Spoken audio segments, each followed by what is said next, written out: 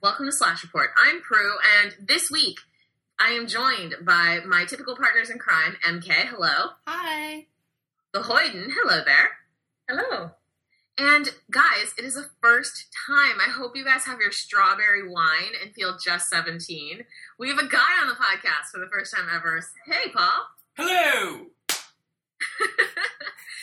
And the reason we dragged Paul onto this podcast is because, in addition to our topics for this week, which will be Fresh Off the Boat, the new ABC TV series about an Asian American family, a little bit more on the new Mythbusters format, and a discussion of some interesting Legends of Zelda happenings, and a quick touch on Sailor Moon, we are going to be discussing Naruto. And I think that despite all three of us ladies on the podcast having spent a disproportionate amount of our lives watching Naruto, I think, Paul, you've sacrificed more of it than most. Thank you. Be proud, sir. So we wanted someone who is like slightly more expert in the topic to discuss with us and to talk about the series and how it finally ended. But circling back to our topics for the week, let's start with Mythbusters. MK, you said that you wanted to give a quick update on this. Yeah, so 2 more episodes have come out. One was an A-Team special. Yeah, Paul just looks really excited. He, did the best face at me. The A-Team special is amazing, and it gets back to, really what I think the Mythbusters are supposed to be about. The whole last third of the episode is them in an abandoned carpentry shop building something that will fire 2x4s out of, log cannons attached to a forklift. Good. It's pretty great. It's hella fun.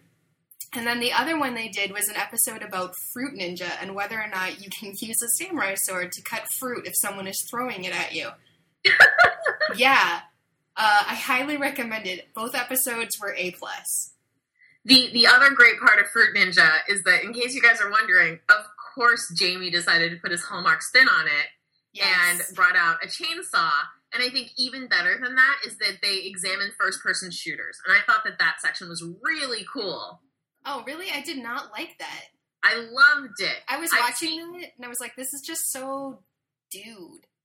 Well, here's the thing, though. I really disliked the A-Team episode, and I hated the Fruit Ninja section. Because I feel like this is my constant problem with Mythbusters, is I really loved, the early format, where they were actually looking at things like urban myths and urban legends. So the closest something hews to reality, the more I like it. So I think that for me, the video game scenario of could you actually carry all this shit in an actual combat situation is much more interesting to me than can Jamie and Adam, who have an engineering and special effects background, build something batshit that throws logs. I looked at the Fruit Ninja section and I was actually just this is just excruciatingly wasteful. There was nothing interesting determined about this. No, you're 100% wrong. So the idea of the Doom scenario, so it's Doom the video game, is what they're trying to replicate. They're can you carry all this stuff through essentially a Doom level built by a guy from the company that worked on Doom? And I'm sure, that idea is really interesting. But it didn't need to be 3/4 of the episode. It needed to be half or less of the episode. They spent way too much time on it. And then at the end when they have is it an actual Marine go through the course? It was an MMA fighter. An MMA fighter. I was just shut up and take your hideous, dumb face somewhere else. You're so, I hated it. I don't know. I thought it was hella fun. I thought that was way more interesting than, the Fruit Ninja stuff. So we will have to agree to disagree. I guess. I really wanted to cut some bananas with a samurai sword. Yeah, because you like wasting food. Okay, next topic is going to be Fresh Off the Boat. In case you guys are not aware, as Paul said, as we were prepping for this episode, this is the first major network show about an Asian family, or an Asian American family, since Margaret Cho's All-American Girl, and that was how many years ago, Paul? 20. So think about that. Wow. I watched the first 2 episodes on demand last night when I was eating absolute garbage on my couch because I was so emotionally destroyed by this week that I had no strength to do anything else. I watched all of the commercials. I probably could have fast forwarded through them, but I couldn't reach the remote. And it still made me laugh. One of the things that I find really interesting about this is based on a book by Eddie Huang, who is if you know Eddie Huang, he is not super PC. Like, he's not really concerned about that.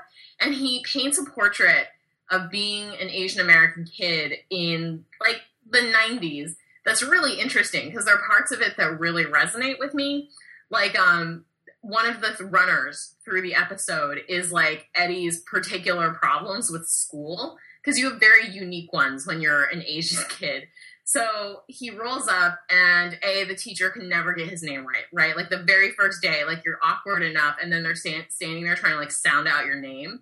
And it's like, there's, like, a rule, right, where you have to let them try. Because if you cut them off beforehand and say, just call me, you know, a white person name that everyone can pronounce, they're going to be like, no, I can get this.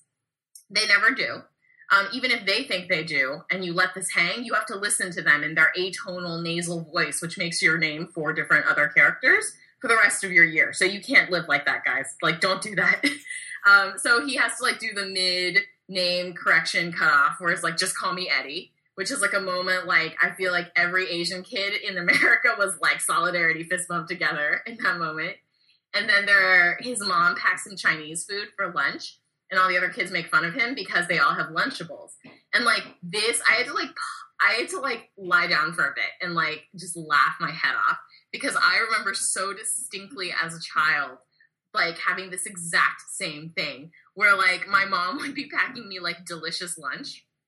And I would just, like, I really want a Lunchables. Like, I know that you're packing me this, like, marvelous food that, like, as an adult, I would, like, choke someone for. But as a kid, what I really want right now is to eat my food out of a square cardboard box where after nuclear winter, it wouldn't rot. And it's just, like, 6 crackers, Capri Sun, some slices of cheese and ham. Like, I wanted it so bad. And my parents refused because, like, they don't touch on this quite as much, but, like, my family at least was, like, fucking dirt poor. And I think a lot of immigrant families are not as well off either. So she's like, she refuses and refuses and refuses. Eventually he drags her to the Mega Mart and he buys a Lunchables and takes it to school. Like, my parents never caved. Like, my mom was, like, hard goddamn core. She would definitely be having people throw their bodies at her car constantly, the way that the mom on this show does.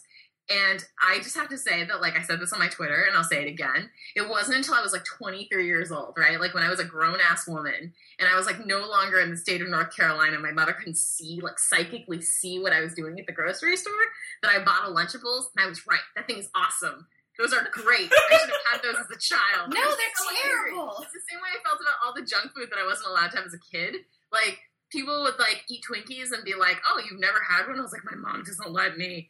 And, like, Ho-Hos and, like, Cheetos and all this shit that, like, you're supposed to grow out of as a kid. No, all of that stuff is amazing. The preservatives are delicious. I'm so happy that I'm old and I can eat whatever I want now.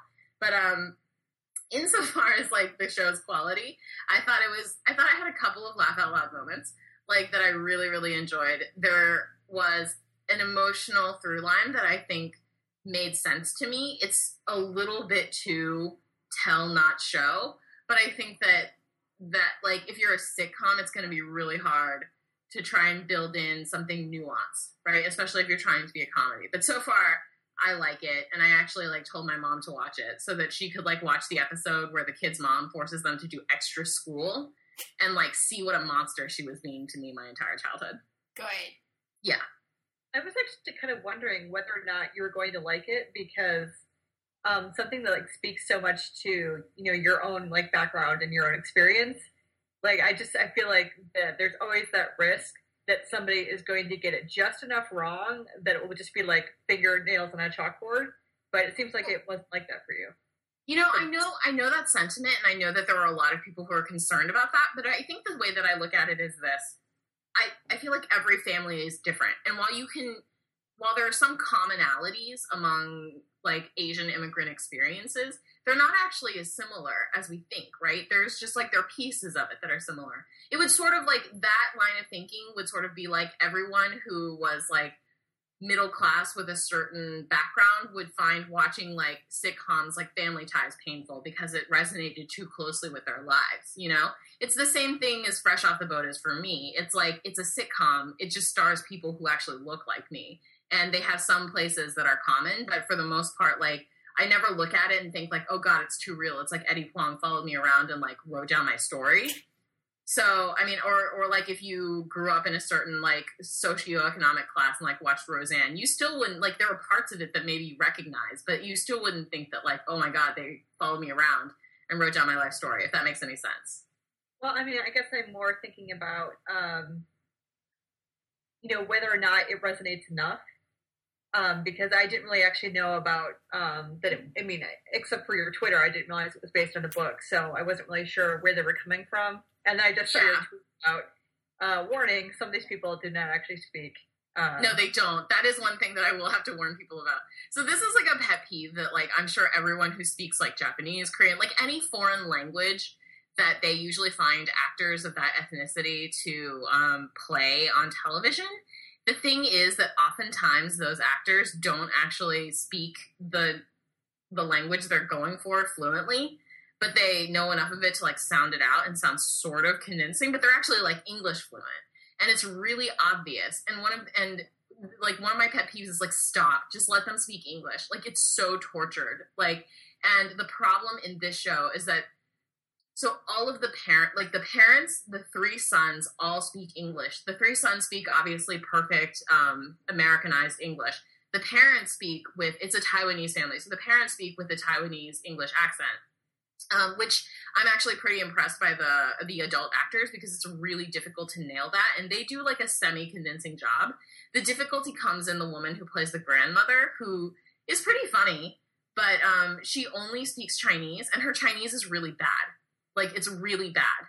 It's not like, I don't like this dialect. It's like, this is really bad. Like, tonally, it's really off. You sound like a second or third year Mandarin student, and it, like, really bugs me. And I don't know. I'm just going to have to keep watching it and see if that continues to be an issue for me. Okay. Yeah. Okay, so next topic, I think I'm going to defer to MK and probably Paul and Hoyden. And it's about Netflix and The Legend of Zelda. Right. So, I saw this rumor. We don't know, like, how legit this is, but I have heard that Nintendo and Netflix are shopping around for somebody to write a Legend of Zelda TV show for Netflix. Which, like, I would be really excited to watch, depending on who writes it. And, I mean, I don't even know if it's a cartoon, if it would be live action. Like, no matter what, I think I would be really happy. I really doubt it'll be a cartoon. You doubt it? Yeah. I don't know. Netflix is doing a lot of new, weird stuff. It's not that hard to hire animators. Yeah, I don't know. As somebody who definitely grew up, watched the Legend of Zelda cartoon, and vividly remembers actually still figuring out how to tape things on my VCR that came out at like 5 in the morning because, sure, that's when that show reran sometimes. I don't want to talk about it. It just happened. Good. But, yeah, that just, like, that, even the suggestion just made, like, some important part of my heart, contract in a vaguely painful way. So, I would be into that. Yeah. Probably. One of the things Pardon? Just don't screw it up. That's all I ask. Don't screw it up. I will say, Zach Gorman was tweeting about it, and he was like, hey, I heard you guys are looking for writers for that Legend of Zelda show. You should definitely hire me. Here's a sample of how I would write this. And it was like, pan into the village where, like, Link is sleeping in his bed. Link sits up. Link. And then it was just, like, ellipses. And I was like, I would definitely watch that. That's dead accurate. Yeah, I think that's all we can say about that. But if it is true, I'm really happy. Well, if it's true and it's executed well, right? Yeah. I'll have to resubscribe to Netflix. Okay, but the true and executed well thing leads well into the next topic for our opening. Sailor Moon. Okay, so this is a thing that, like, I guess people didn't notice, but for a variety of reasons, I stopped watching Sailor Moon Crystal, like, several months ago, like, well before Christmas. Because it's not good. It's just not good.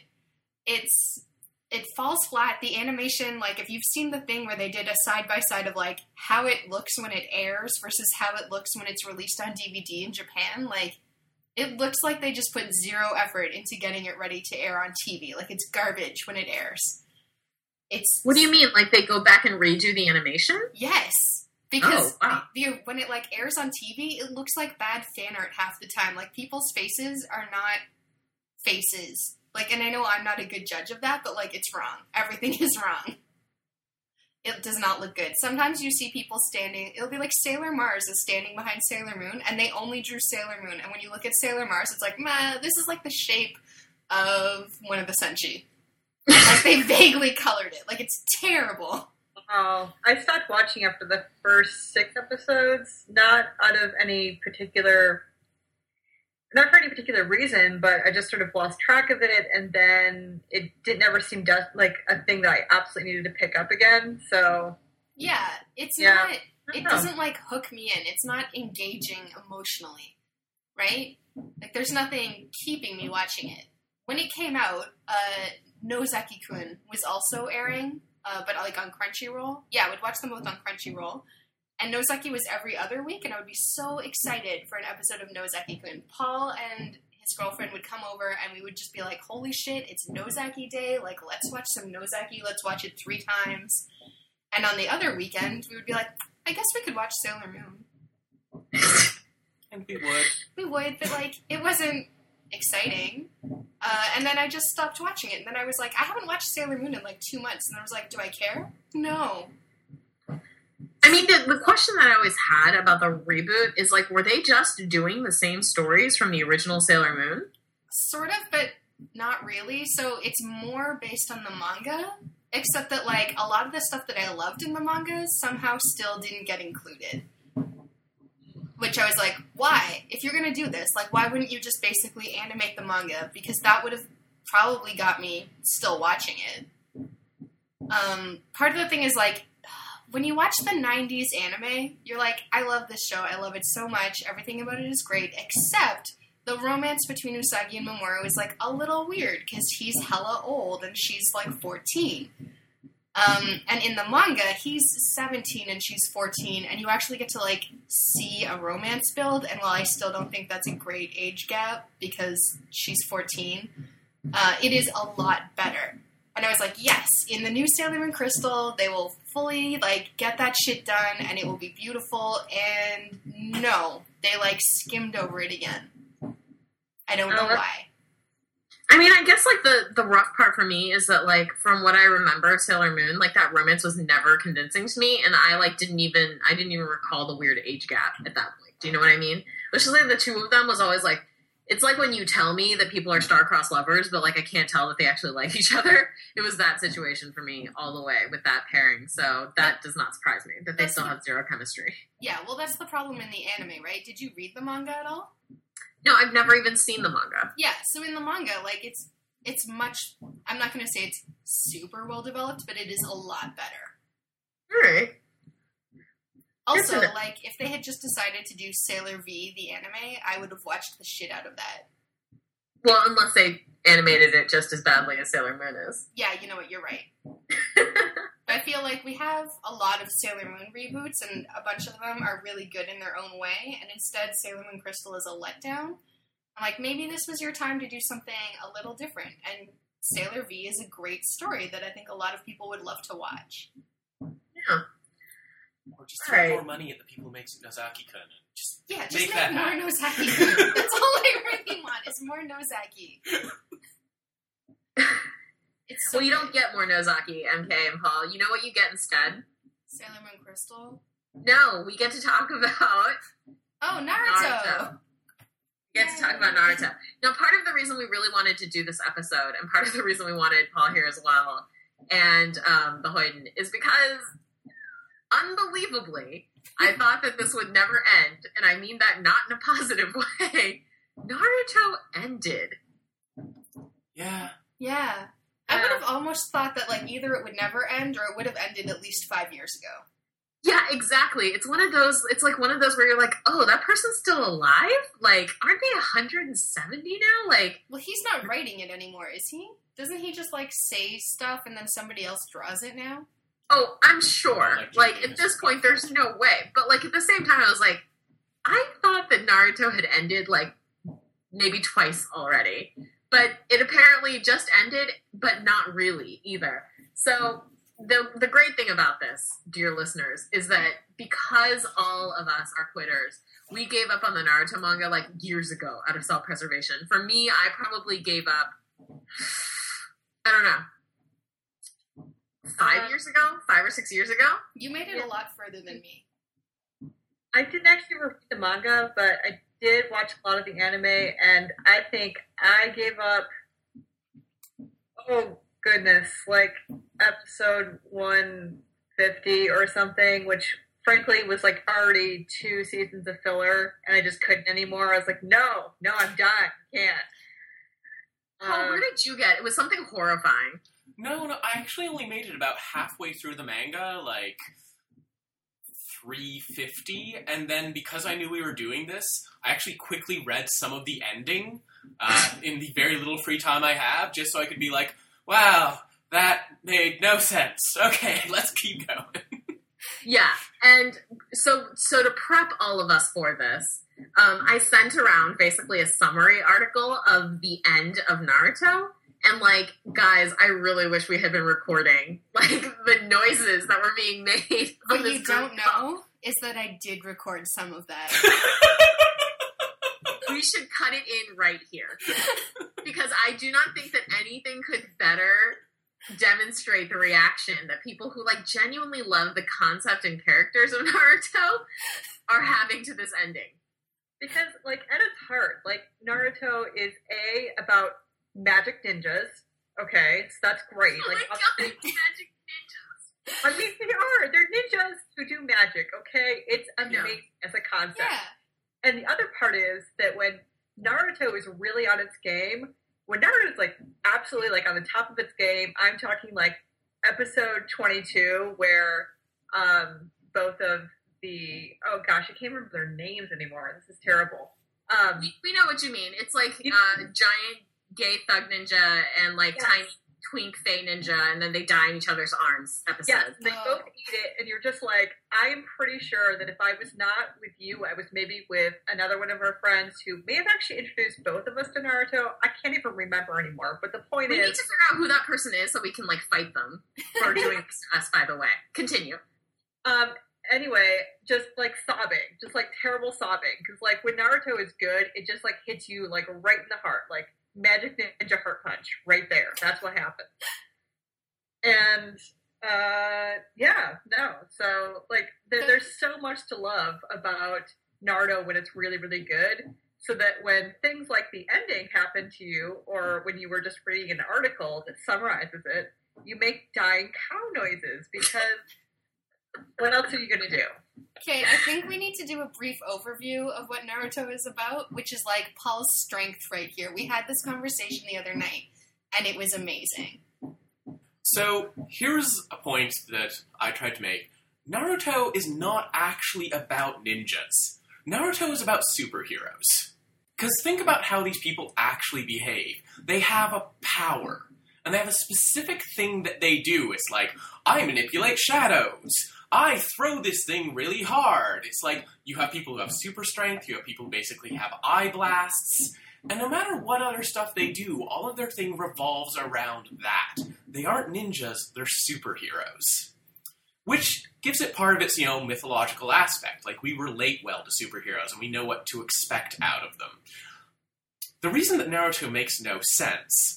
And admittedly, I was basing this off of, like, half the information. Now that I've seen the actual ending, I'm like, wow, that made even less sense. Is this. Does everyone know about Akatsuki and, like, their plan? You're gonna have to tell it. Okay. I think, Paul, you need to, like, first of all explain, like, the general conceit of Naruto, and then you can tell us about Akatsuki and his plan. Okay, so basically, it's a village, a hidden village, populated by ninjas. And... they were attacked by a giant nine-tailed fox demon, like, several years ago. And the super ninja leader of their ninja village manages to seal that demon inside an orphan child, but only after it has murdered, like, a lot of people. And instead of being like, oh, good thing that this child can, like, bear this burden for us, everybody hates him. They just hate him so much, he never gets parents. He's like, I don't know how he's not homeless. He's terrible at everything because everyone treats him like shit, whatever. But obviously he has super secret nine-tailed fox demon power inside of him, which lets him become the best ninja.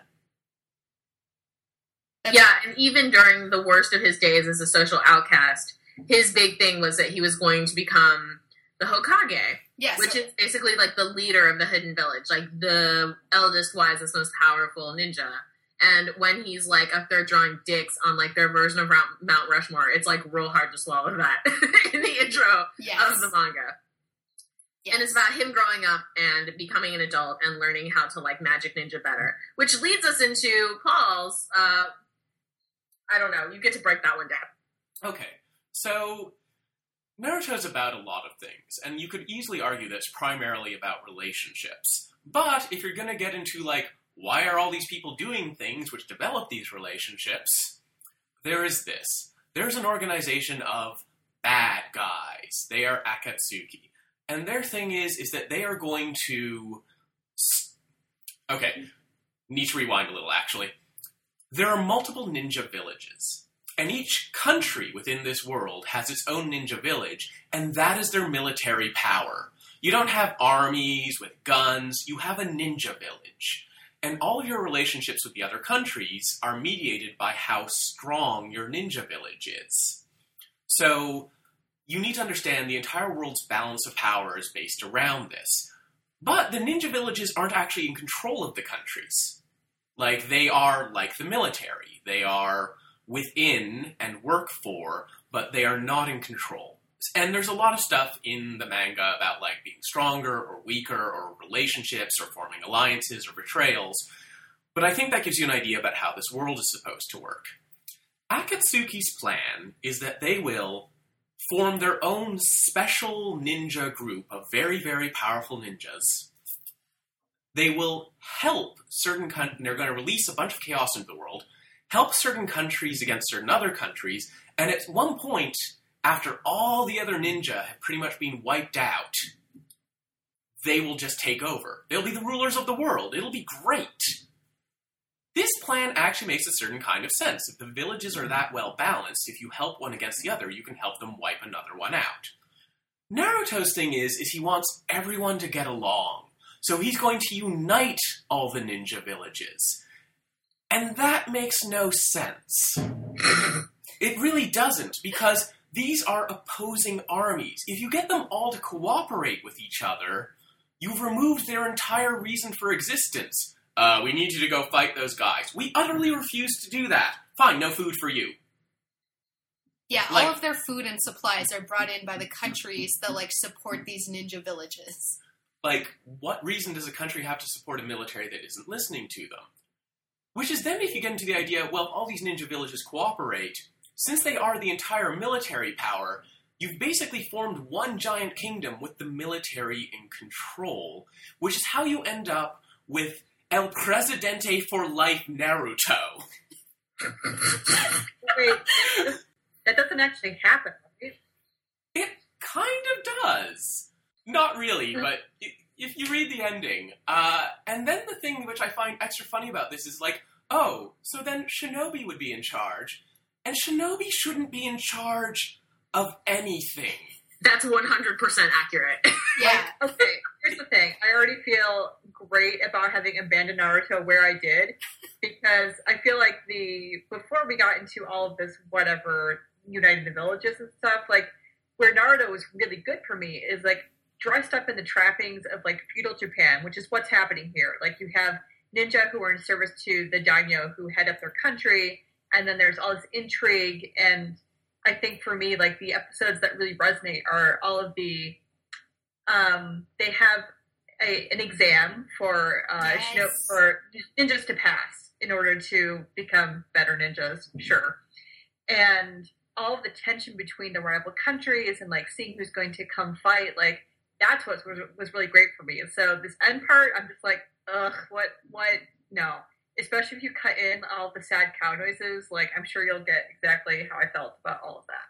Yeah, I mean, I agree with Hoyden 100%. Like, what originally, like, very much similar to my thing about Mythbusters is I love when things that are magical realism are slightly otherworld hew very closely still to reality. I think that like in science fiction fantasy, they call this slipstream. So like the idea that like this is recognizably the real world on some level because it shares either thematic or structural elements, but then the story itself or like components of the story itself are like fantastical, right? So I still have something to cling on to, but that there's you're introducing a little bit of like magic and intrigue into my life. So the whole idea of like magical shinobi, which is the Japanese word for ninja, have like a schooling system. So when you first meet Naruto, he's like a little kid and he's like failed to graduate like Shinobi Elementary School like 4 times. Like he's a fucking idiot. Like his one ninja trick, and I like the fact that we've talked about this huge structural like El Presidente Naruto thing without touching on his roots is amazing to me. Like, effective ninja trick is called Sexy no jutsu? Something no sexy? Sexy no jutsu. Sexy no jutsu. Like, not joking, that's what it's called. And it's literally like his ninja trick where he like does the sexy no jutsu and then he turns into a hot naked babe. And like the effect of the attack is that it just like causes every male who sees her to spew blood out of their nose, right? Like because they're so overwhelmed with sudden arousal. Like that is like the level of quality Naruto is at as a youth. Okay, and like, but can I just say that's a similar level of quality to the current Hokage and to his later like ultimate sensei. Oh no, agreed. Completely agreed. And that there's like a thread of perversion that is strong and like makes me happy in Naruto. But like it very much like is like a shonen like boys manga where like it has this like hilarious thread of like tee ecchi running through it, which I enjoy because I share a similar mind space to that. But like it starts off as like a ridiculous story about magical ninja who has to like go to school, and like eventually through like a series of craziness which introduces like me and the Hoiden's favorite character, Iruka, who is actually Naruto's teacher, he ends up being able to like pass out of ninja elementary school and go into like ninja middle and high school apprenticeship training where you meet like the other best character in Naruto who's named Kakashi, who is like either the best or worst human on the planet. Like I really can't tell. That dude is like a rock star though. I love him. And he is a horrible teacher and the most tremendously dangerous ninja ever. And all he does is read porn and like be sad and keep like pet ninja dogs, and they go on like shitty missions and stuff to like build up his experience. And he has like a frenemy for life in this kid named Sasuke, who is like the most emo child alive. Like that dude would have like a Slipknot t-shirt on and like a dog collar chain if we had been in high school together. 100%. Are you saying you would have put those on him, or that just would have been the way he was? No, I think that those would be choices that he made for himself. Okay. I'm not into dudes like that. Thanks for that horrifying vision, Paul. Sasuke is a bad investment. Like, don't invest in Sasuke. And yet, No, so don't many invest ladies want money, to. don't invest feelings. So many want to. I know, but it's like, this is a terrible, like, just don't. Please don't. Yeah, like one of the interesting things about talking about Sasuke is that I feel like the setup for Naruto bears a lot of similarity to, I would say, other maybe kind of classic young adult and series where the main character is like, you're like, so that's a lot of child abuse, like that, like all this is real bad. But it's treated as completely, like, normal and not like it's fine. Like, it's demonstrably not fine. Like, these, kids are suffering, definitely. But it sort of normalizes it kind of in the Harry Potter, in the cupboard under the stairs kind of way. Yeah, I mean, that's actually such a good analogy. I didn't even think about it, right? Like, in addition to the fact that, like, they go to Hogwarts and there's, like, this fucking forest filled with shit that wants to kill them. And, like, part of your punishments sometimes are to, like, go into this forest filled with things that want to kill you. Or, like, Dolores Umbridge and stuff like that, right? Yeah. And in Naruto, very similarly, in order to go from... So there are different tiers of ninja. And when you start as a ninja, you're a genin, which is, like, basically baby, like, intro ninja. And then at an eventual point in your skill level and progression, you will take a test to become a chunin. And this test is a practical, where basically it's an all-out battle, and people die every year in the chunin exams. And then you can be a Chunin forever, right? Like, Naruto's teacher is a Chunin. Like, lots of ninja are Chunin. And, like, if you are the right type of insane, you take another level and you become a Jonin, which is, like, basically, like, lunatics and Anbu who take, like, the highest level dangerous ninjas tests and have, like, the craziest ninja magic. And I think, like, a significant portion of early years Naruto is him being a genin, and then, like, there's a huge arc about the Chunin exams, which I remember loving. I loved that whole section. Those exams, like, that was... I think I watched, like, all 25 episodes of that arc in a weekend, and I was like, we can't stop. We have to keep going. Like, stopping was not an option. Yeah, it was so good. I mean, I think that's why, like, on some level, the ending of Naruto is such... The ending in the way that, like, that series hit, like, late series shonen manga bloat, very much the way that Bleach did, which, don't worry, Hoyten, I'm making you talk about Bleach with me at some point. Oh, God, do that to me. Late series bloat with, like, so many characters, there was no way to keep up with it. And so divorced from the original, like, heart of the series, it just makes, like, the ending all the more depressing. Yeah, the Shonen Jump bloat, I think, is the fact that we're calling it Shonen Jump bloat, I think speaks to what a problem it is. But I think initially, when a lot of so Naruto and several other manga have, like, all run in this magazine called Shonen Jump, and they all have some commonalities in that they are aimed at young boys, allegedly. And many of them become extremely popular, and Naruto is one of these that just, like, blew up. I can tell you from experience when I was living in Japan that you could not actually go anywhere without tripping into Naruto or One Piece or any one of these Shonen Jump shows. Like, they're omnipresent, just everywhere.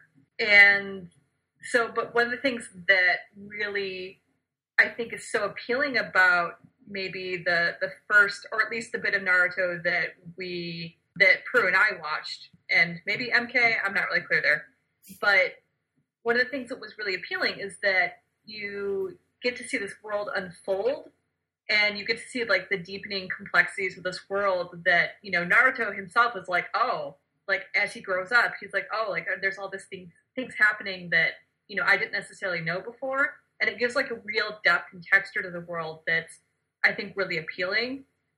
And it's sort of, it hits that sweet spot where, like, you have all of these relationships with other characters, but before you get to the extreme bloating where you're just like, I can't keep track of this stuff anymore.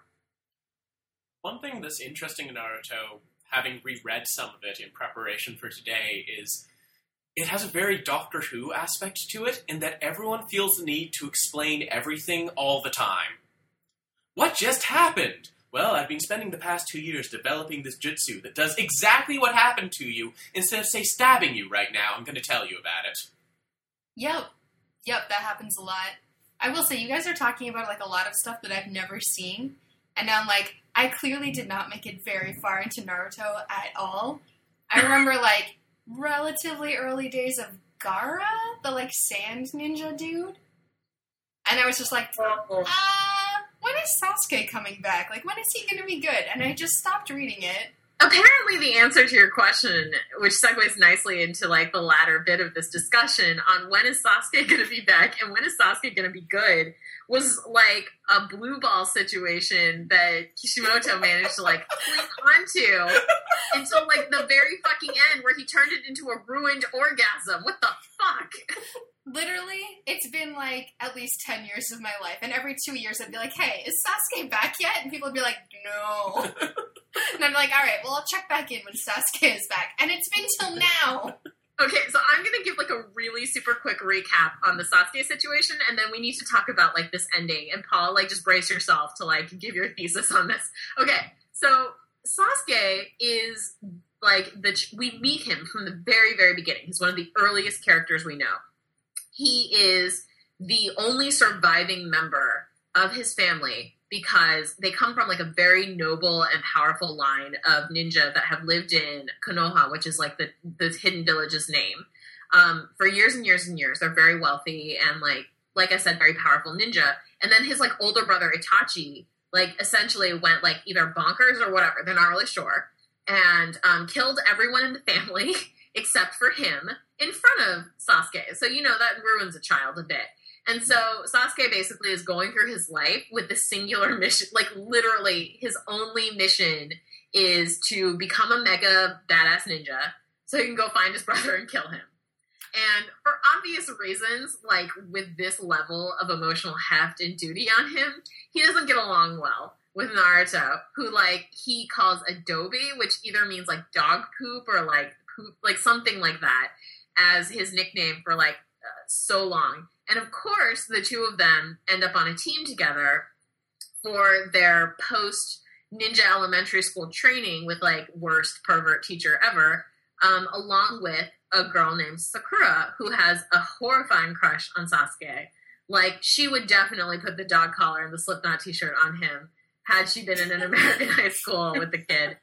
And the three of them have marvelous adventures, and each of them becomes an extraordinarily powerful ninja in their own right and with their own special skill set. Except for the fact that Sasuke, somewhere in the middle of that, goes a little bit sideways and ends up joining the bad ninjas, which is where his brother works. I hate that whole thing. And I used to jokingly refer to Sasuke and Naruto's Sasuke's fuck this village, I'm going to go kill everything fight, the worst breakup in the history of time. And I really MK would check in every couple of years and be is he back yet? Is he back yet? No, all right. It just, Paul, help me. Help me, please explain this ending. Okay, there are a few things I'd like to throw in there, though, just before I get to this ending. One, Sasuke is also, the best ninja in the village, and everyone's he's the best! He's the best! And Naruto's someone please talk to me at all? And he's on the team with this guy who's everyone's he's the best! And there's Naruto I fucking hate you. I hate everything about you. That's Why? true, yes. Why are you like this? And then, on top of that, the girl that Naruto likes is Sakura, who's just oh my god, Sasuke, I'll do anything. I mean anything. So there's some additional tension in the group. That's very true. A little bit. Classic shonen manga. Also, as far as these relationships go, there is something that I do love. I'm sorry to keep delaying this whole bit about the ending. Where people keep going to Naruto why do you want him back? You were friends for a few months when you were 10. Yeah, but Carl, you never forget your first kiss. True, that is the only lips-on-lips kiss I actually remember in the series between those two very early on.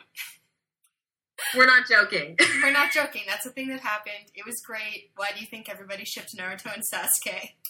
Well, it's not just that. Whenever they ask him, and this is a running thing, it's he was the first person to truly see me as I actually am, and to accept me. And I'm just I'm not sure what this series thinks it's about. But it's a little bit gay. Just a tad. So, the theme of acceptance, though, that is the Naruto theme. That doesn't surprise me at all. Because, again, we start with horrifying normalized child abuse, and then the theme is actually acceptance and, building relationships. Yeah. So, the ending. Yes. You all read the general description of the ending, but you didn't get the bit which just for me was I don't know how this happened, or why this happened, or where in someone's head this made sense. But here we go! Naruto and Sasuke have just finished beating up, basically, evil god.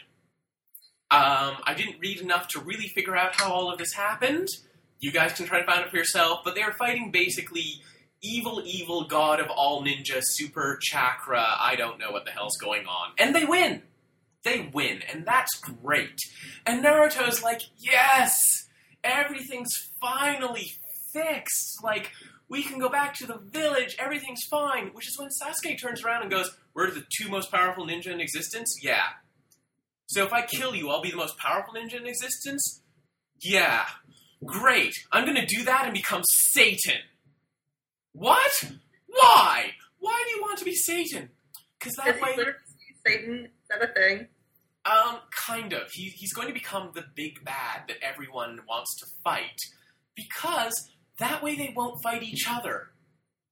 There will be no more war if everyone's just focused on him.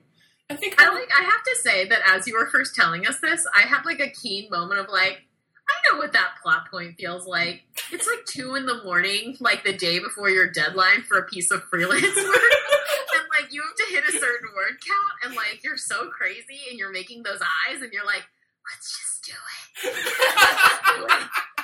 Let's make it happen. It makes total sense if you think about it long enough.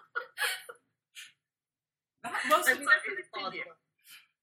must have been what happened, because, like, even Naruto, who is not that bright, this series has established this, is like, wow, that's a lot of crazy. This is a terrible idea. If Naruto's telling you something's a terrible idea, it's a really bad idea. Yeah. But I'm also pretty sure Sasuke hasn't really thought this through, because, like, is he going to be a bad big enough for the entire world to be united against forever without killing anyone?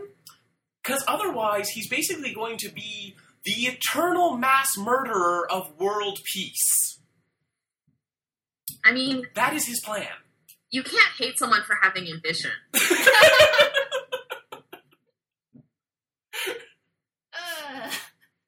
And then they fight until the combination of ultraviolence and Naruto's purity of vision overwhelms Sasuke, and he's like, you're right, let's just be friends. Except he even throws in I could change my mind at some future date, though. Just in case, I don't know, they decide to start this series up again? I honestly don't know.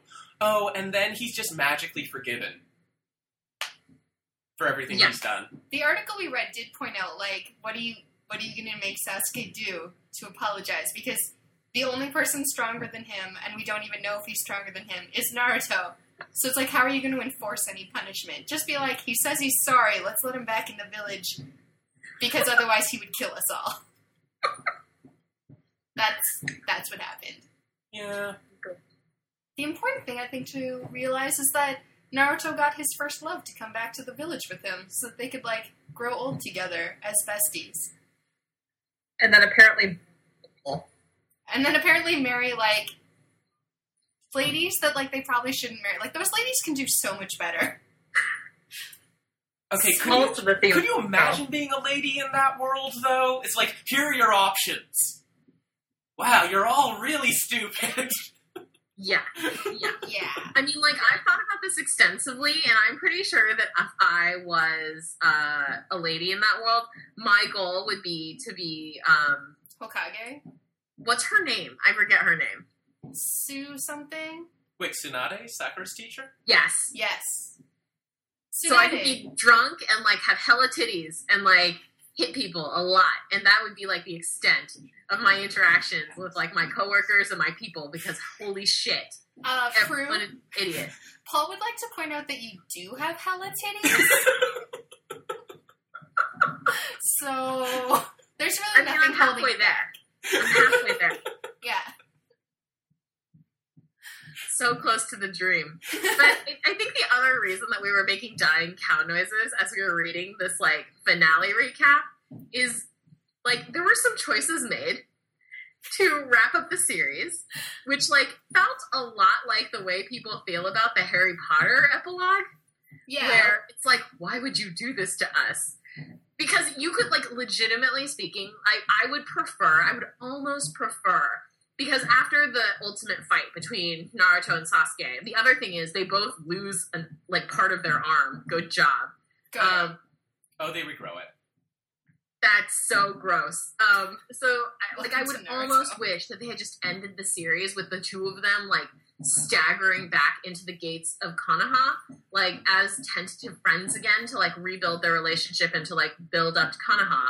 Because that way you leave a semi-open canon with a closed happy ending, right? So that, like, you get the ultimate thing that you've, like, literally blue-balled me on for 700 chapters of this fucking manga, and then the rest of it, like, everyone else can fill in their own particular wants and needs, right? Instead, he made this epilogue that, like, Naruto marries a girl named Hinata who she like demonstrably knows better than to like go there and like do that.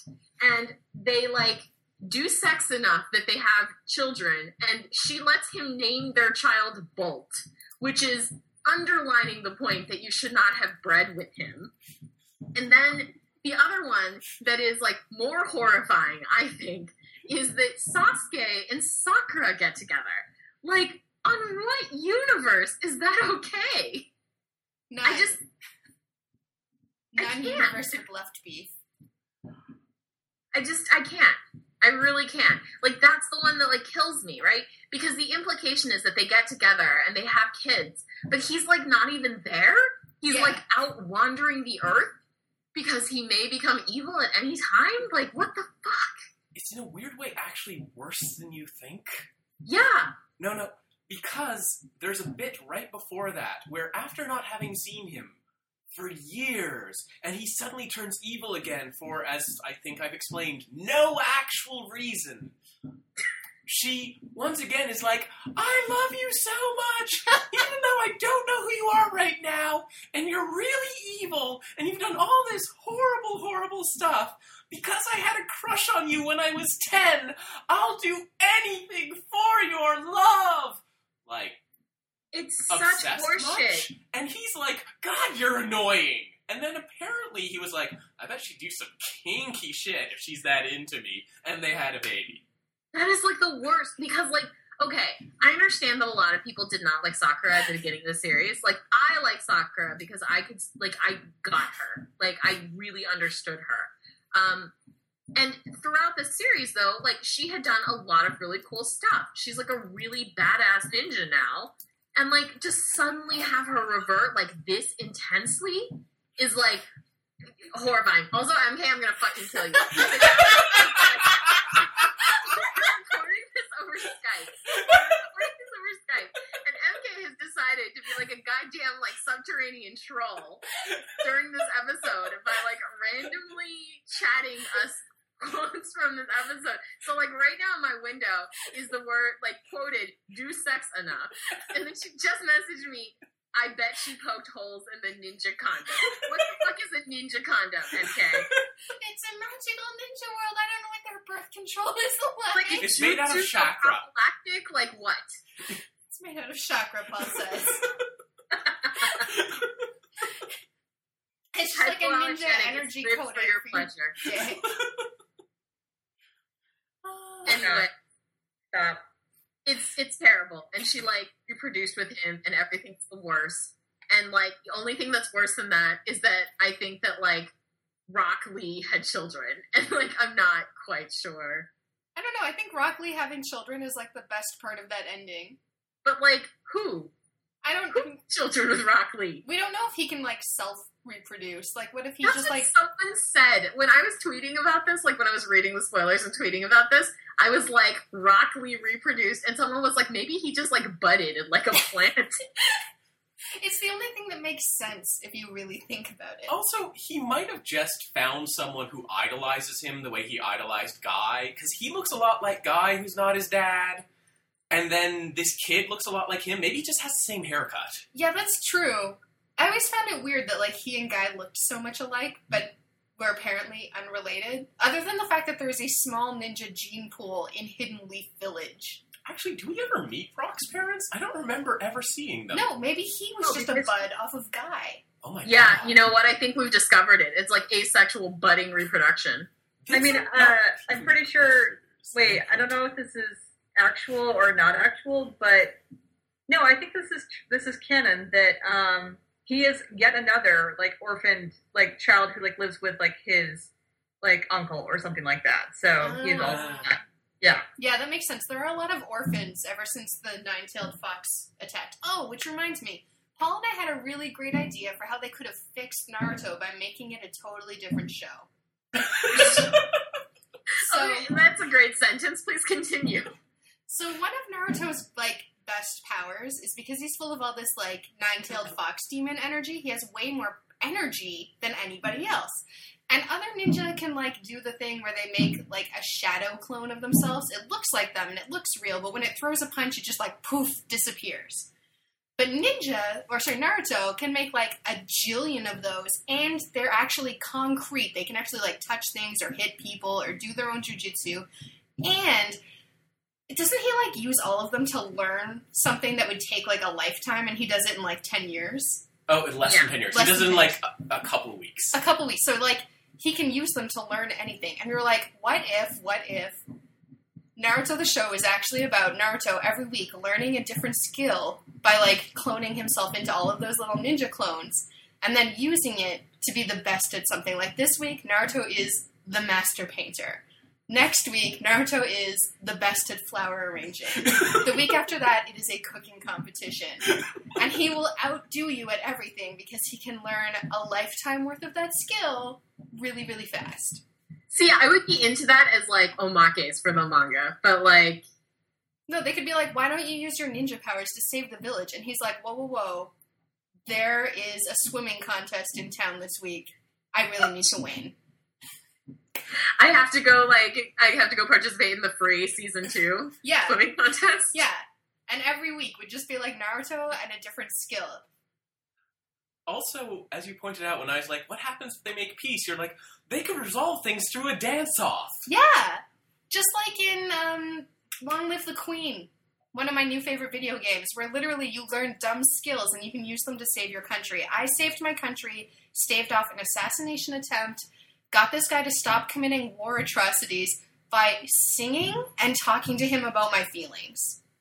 God, I really hope that children aren't playing these games and thinking that's how we're actually going to solve the world's problems.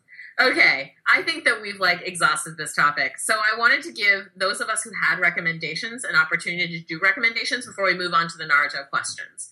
So, MK, do you want to start? Sure. The Hoyden is going to kill me because I know that we, a long time ago, made a deal to not wreck each other on the podcast. However, I only have 5 Naruto bookmarks, and most of them are by her. So, I'm going to recommend In Bond and Blood by the Hoyden, which is a story where Kakashi decides that he wants to make Naruto his heir. Great.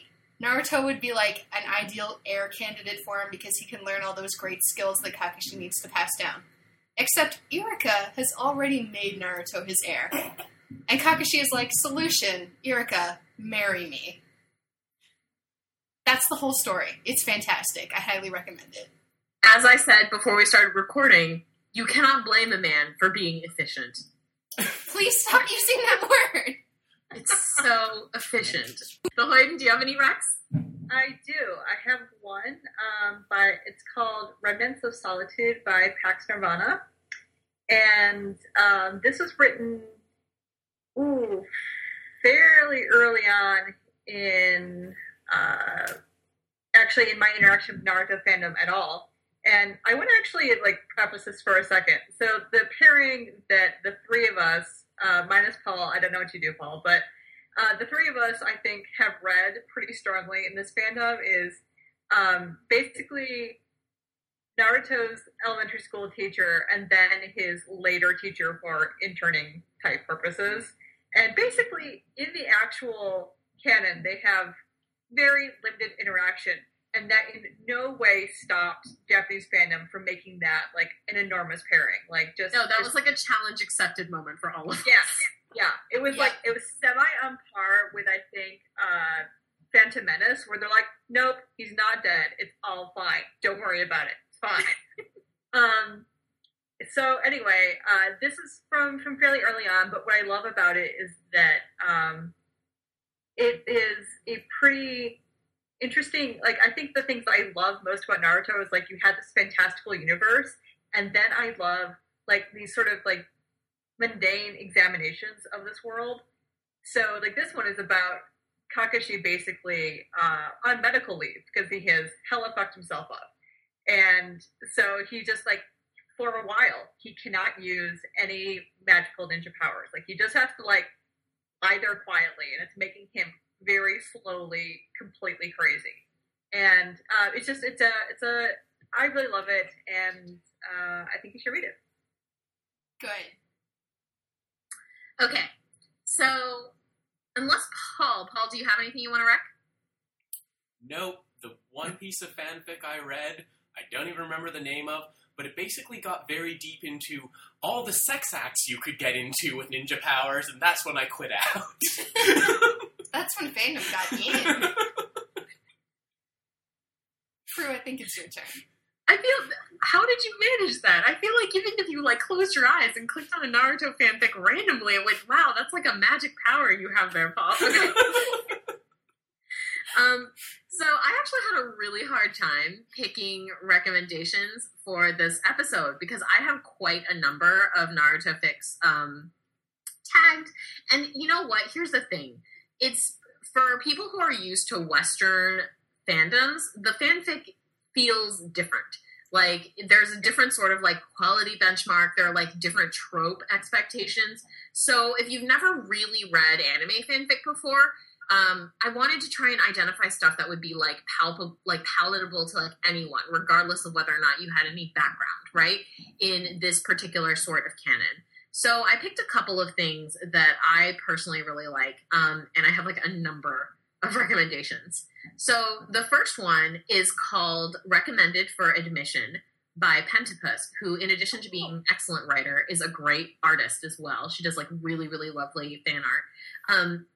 And it's a really, really interesting alternate universe of basically, you know, the youth, I guess, of Iruka and Kakashi, and how they meet each other and what their backgrounds are. And I'm selling this really poorly, but it gets really deep into the guts of sort of like the ninja politics and the ninja secret police.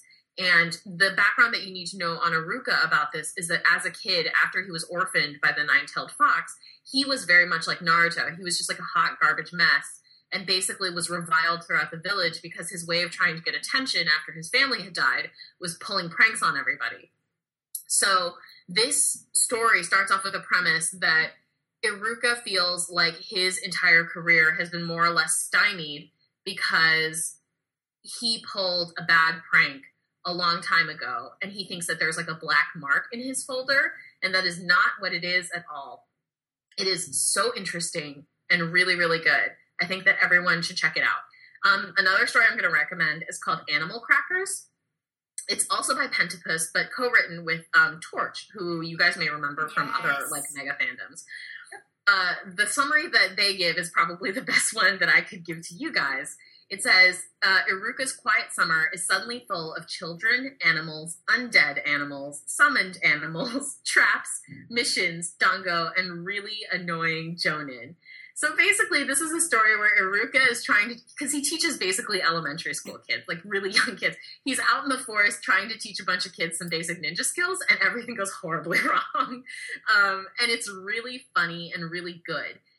Both of these stories share very clean writing as well as like really interesting plot and world building about the things that ninja actually do. So I recommend those as really fun and interesting to read. And both of those are Kakashi Iruka stories. And then there is one more that I'm recommending because it is absurd and I want to recommend it and I don't care. It is called Fair Play by Pirate Burn. And this is like much more indicative of like standard anime trope fanfic, and I don't care and I love it. It's on fanfiction.net. It's a story where like after a night of like hot boning, Iruka's like super late or whatever and forgets his hair tie. So he's like running around the ninja village because he has like longish hair. He's running around the ninja village with all of his like glorious locks flowing. And suddenly the entire village finds themselves like hot to trot for his ass. And it is basically just a story of Kakashi going around, like, trying to murder everyone for looking at his boyfriend.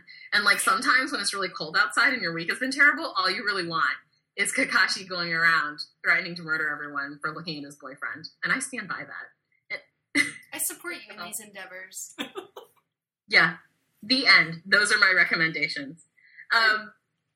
And I think that leads us nicely into the question and answer segment. So, MK, do you want to cue those up? So, the first Naruto question is from Helen Norvana, who said, how far in advance did you see the Namikaze Minato as Naruto's father reveal coming, and what was your favorite music piece from Naruto Shippuden? Did any of us actually watch Naruto Shippuden? I watched like maybe 5 episodes of it. Do you guys have favorite music? Some of it. I don't remember a specific music piece. Sorry. That's okay.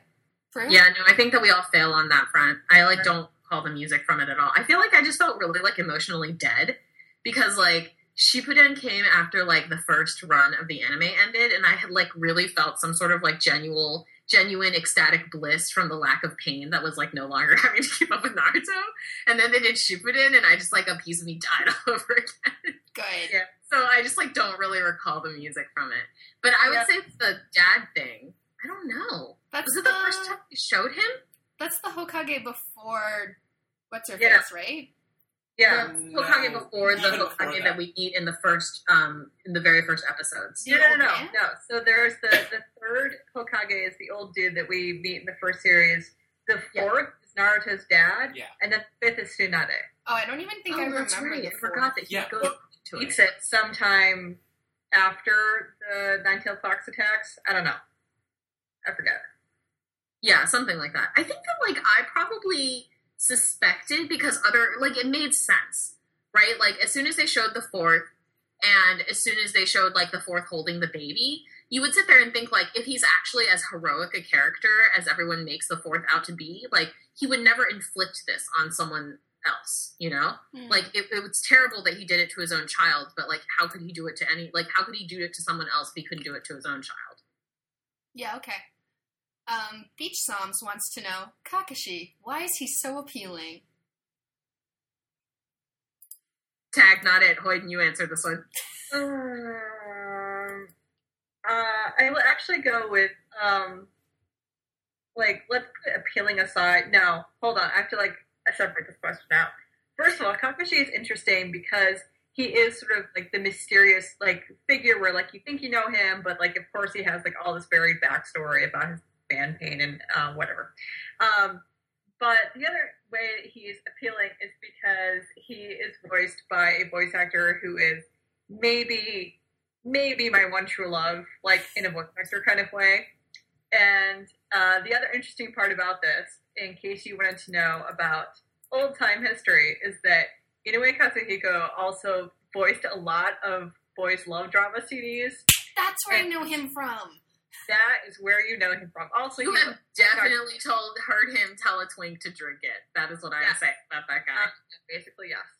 And Paul's face I right remember now. trying to download drama CDs over IRC, and it was killing me because it took forever, and you would never get a complete file. It was the worst. Aw. The end. All right. That cannot be the only reason that Kakashi is Right. appealing to Okay. you. Here's the thing that I think explains some of Kakashi's appeal. He's aloof. He's very skilled. Let's face it, he's one of the few people where you're like, oh my god, there's a brain in there. He's mysterious, and on top of that, you don't actually know what he looks like, so whatever you find appealing, he could look like. That's He's true. wearing that mask all the time.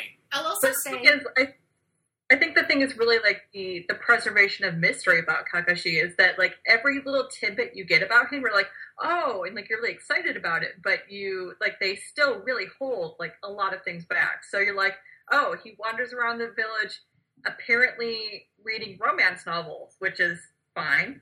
But That's a really generous way to describe what he's reading. Romance novels. They're basically apparently Harlequins. he reads them for the plot. This is something that the manga actually talks about, just to hurt me. I do remember that. They're very clear about him being like, I need to know what happens next. That's his focus. In case you guys have never figured this out, the translation, so the series that he reads is called Icha Icha, and there's a different word at the end of all of these Paradise. erotic novels. But I'm not wrong, right? Icha Icha is a sex sound that people make. Yeah. Yeah. Okay, good. Just verifying. You might as well call it Sexy, Sexy Paradise. Right? I think that's literally one of the books that he reads in the series. But it's somehow endearing. Yes. Yeah. Okay, next. Anon. What the fuck? I cannot believe Naruto ended up with Hinata and Sasuke with Sakura? After how terribly Sasuke treated Sakura and how Hinata was basically ignored even after confession. And we spend the entire show on Naruto and Sasuke's tragic love-hate affair, what even? Or even Gaara in Naruto? How can an ostensibly straight man be so terrible at writing romances and yet unintentionally write the most homoromantic manly bonds? I do not get it. Anon because shame. Don't be ashamed. You're correct. It's the whole homosocial like thing about action movies, right? Like, and it was never sent up better than in Hot Fuzz, where these are ostensibly like hyper masculine guys, and like they're so over the top in their hyper masculinity, which like somehow to them precludes homosexuality, that it's supposed to be like, oh well, like we're so busy like fucking shit up with magic ninja skills that it means that we could never like love one another in a tender and deep way. So I think that like whoever like Kishimoto like didn't even consider that. Either that or he's just like the meanest troll alive. Yes. Maybe. Or maybe if just genuinely in your series you just like the only relationships that actually matter are the relationships between men in the series, then that's what's going to happen. And then you have these cardboard cutout characters at the end, and you're like, oh, yep, definitely going to marry Hinata. Like, I think that as soon as like the women, so like from what I remember, the arc of Naruto being like when when Sakura is not like romantically inclined, or like that is not the primary role that she serves in anything, she's interesting. Yeah. But then as soon as Sasuke is there, you lose Sakura as an interesting, differentiated character again. Like, and I think that's like a major failing of Kishimoto. Like, he just doesn't seem to have the capacity to like run on both parallel tracks. Right. Because like the part about Shippuden that I loved is Sakura training with the then Hokage to be like an awesome medical ninja. I was like, yeah, like, and also wickedly strong. I was just like, that was interesting to me. I was like, yes, keep doing this. And then Sasuke would inevitably come back and be like, ugh, again. Yeah. Actually, bad news. After they make her kind of awesome, you barely see her again. Good. Like, it's not that she's not good, it's that she's not present. Ugh. That's terrible. Yeah. But somehow unsurprising. Okay, next. From Ermelin P.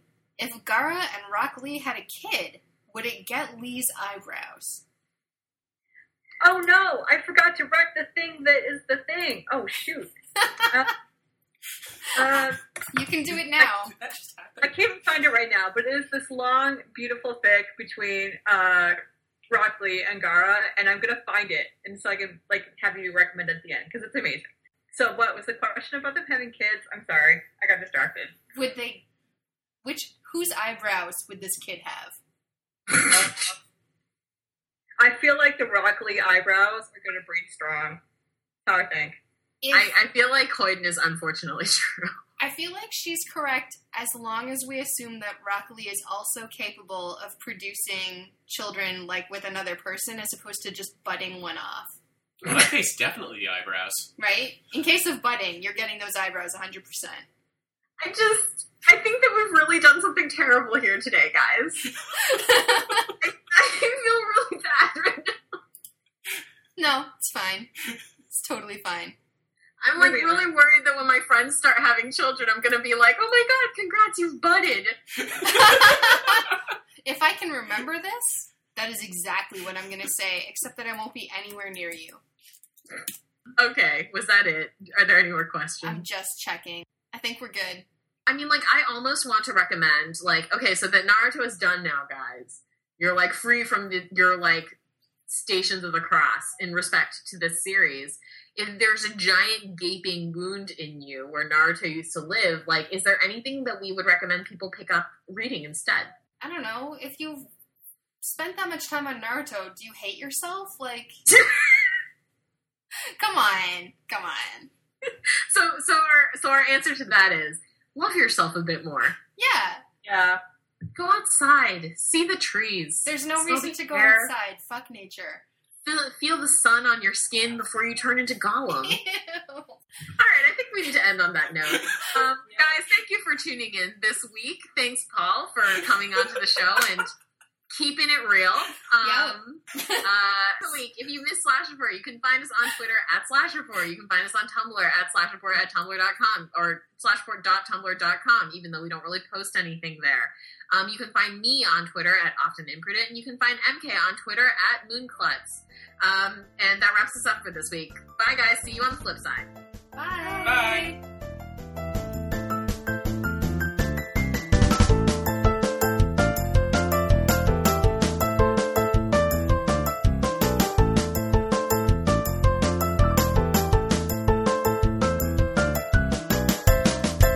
Ew.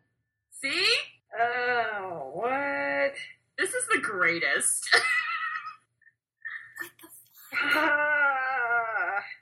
Alright, I'm done. But at least publicly, my fanfic reading will retain some dignity. Yeah. It's friction in the universe from you two coming together.